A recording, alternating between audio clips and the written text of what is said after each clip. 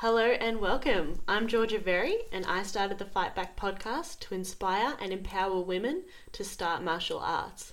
Why? Because it's so damn good for your mental and physical well-being.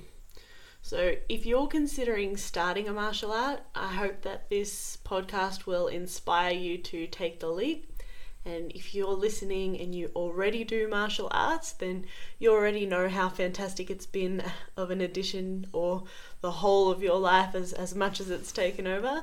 And it is my hope that this podcast will empower you to reach out to another person, possibly another woman, and get them into martial arts, particularly if it's someone that you think might really, really need it or especially benefit from it, depending on their current mental health state. So this podcast will come in a variety of formats. Sometimes I'll just be explaining some of the published research around martial arts and mental health. Sometimes I'll be talking about strategies that I use with my clients as an exercise scientist to help you build healthy exercise habits. Sometimes I'll be lucky enough to have experts on to chat with them about research that they've published or initiatives that they've been involved with. And sometimes I'm going to have on very special women who have been involved with martial arts.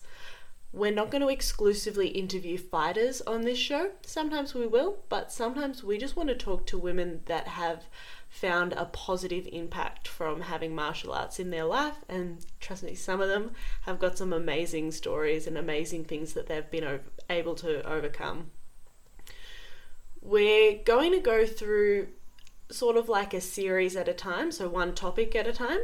We're going to start by talking about what the links are between martial arts and mental health, and then we're going to talk about how exercise broadly impacts mental health. We're going to talk about barriers that you might have to exercise and some practical strategies for how to regularly exercise.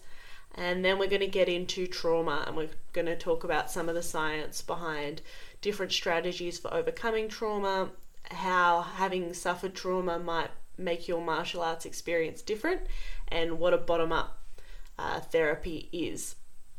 So first things first though, if you're going to come on this journey with me and learn all about martial arts and mental health, you probably want to learn a bit more about where I'm coming from and why I was so drawn to start this podcast. So I started karate when I was 12. I started because my mum did karate, and I did Kyokushin karate, which is broadly known as the world's toughest karate. So when you fight in Kyokushin, there is no padding at all, apart from mouth guards.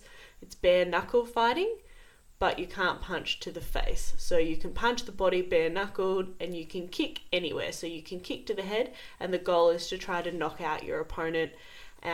And there's quite a big emphasis on toughness and mental toughness. So pushing through physical pain, lots of body conditioning, fun stuff like that. I was really, really scared of the fighting side of karate in the beginning. I guess I was just kind of a naturally scared person, and to an extent I definitely still am, but I was also a people pleaser. So when my instructor said, Georgia, you should do full contact fighting, I was like, yep, okay. And I was so scared my first few fights. Like, I just lost purely because I didn't really want to engage, and I was scared to push as hard as you needed to push in a fight to be able to win. But over time, I actually did get more comfortable being uncomfortable, and I started to have a couple of wins. And that was when I really learned breathing strategies, grounding strategies, and how to be more comfortable and sit in with your anxiety. I also had an ego problem when I was a teenager. So before I was doing fighting, when I was younger than that even, I was competing in kata competitions. So kata is like a routine of karate techniques that you do in a demonstration, and you get scored on how well you did the demonstration by a panel of judges, and so that's how you compete. And I guess I had a dancing background, so I saw it as much like putting on a performance. And so, I did really, really well in the beginning. But then, I figured that it was a given that I was going to win. I guess you could say I had like a fixed mindset. So I stopped practicing. Like everybody else was training and practicing for the competitions, and I was like, I'm going to win anyway. Why would I practice? And then people started beating me. So that was when I really realized that you always have to have a growth mindset in life if you want to continue moving forward. And we're going to talk about fixed and growth mindsets in a later episode. Then when I was 21, I graduated from university with a Bachelor of Exercise Science, and I moved to Melbourne to pursue work in back pain rehabilitation. So when I moved, I didn't know anyone. I didn't have any friends, and so I joined a local MMA gym, and that's where I instantly found a community within kickboxing. Straight away I had people to hang out with when things were going well. I had people to talk to when things weren't going so well, and I really feel like the bonds that you form with people in a martial arts setting are just next level. And we'll talk about that later, why being involved in such a close quarters sport and what the things are about it that really foster such a strong community. I found kickboxing was an amazing distraction when things were difficult outside of the gym, in my personal life, and it was a really, really good outlet for any anger that I had.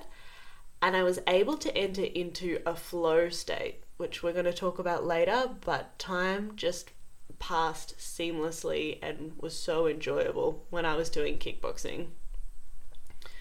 In my heart though, I knew I was still really scared. Even though I'd done a lot of fighting, I knew I was still really scared of the world. So I figured that I should get really, really, really scared more frequently. My motto is like once a month, you've got to be like really, really feeling uncomfortable.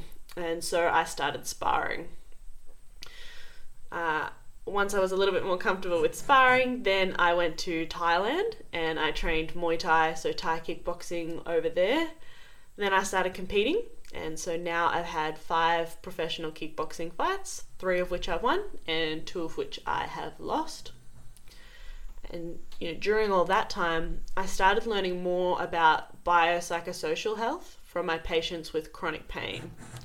I began to understand how relationships, exercise, mindfulness, diet, and all forms of self-care can help to move people on the continuum from struggling with pain to really thriving in life. Then I treated a trauma psychologist for chronic pain, and he was really interested in talking to me about kickboxing because he thought that kickboxing could be a really great, or what he called a bottom-up therapy for trauma, or a body-based therapy for trauma. So he recommended that I read a book by Bessel Van Der Kolk called The Body Keeps the Score. I'll put a link to it in the show notes here. It's a really, really great book. I highly recommend it. It's all about how trauma manifests and then gets stuck in our bodies. And Bessel is quoted by saying that studying martial arts makes perfect sense from a trauma point of view. So from then I was kind of like, okay, maybe there's something to this. And, I have so many friends in martial arts who'll say, martial arts saved me. It's a common thing that you'll hear. And, now looking into it, there's so much research that actually is agreeing with them. My life experiences, the research, it's all convinced me that martial arts could save and enrich many, many lives. It's a fantastic body-based therapy, and it's just good for you in so many ways. We're going to dig into all of those. But, in this podcast, I hope to take that concept of how can martial arts enrich your life in as many directions as possible. And I hope that you will join me in learning about and sharing the magic of martial arts.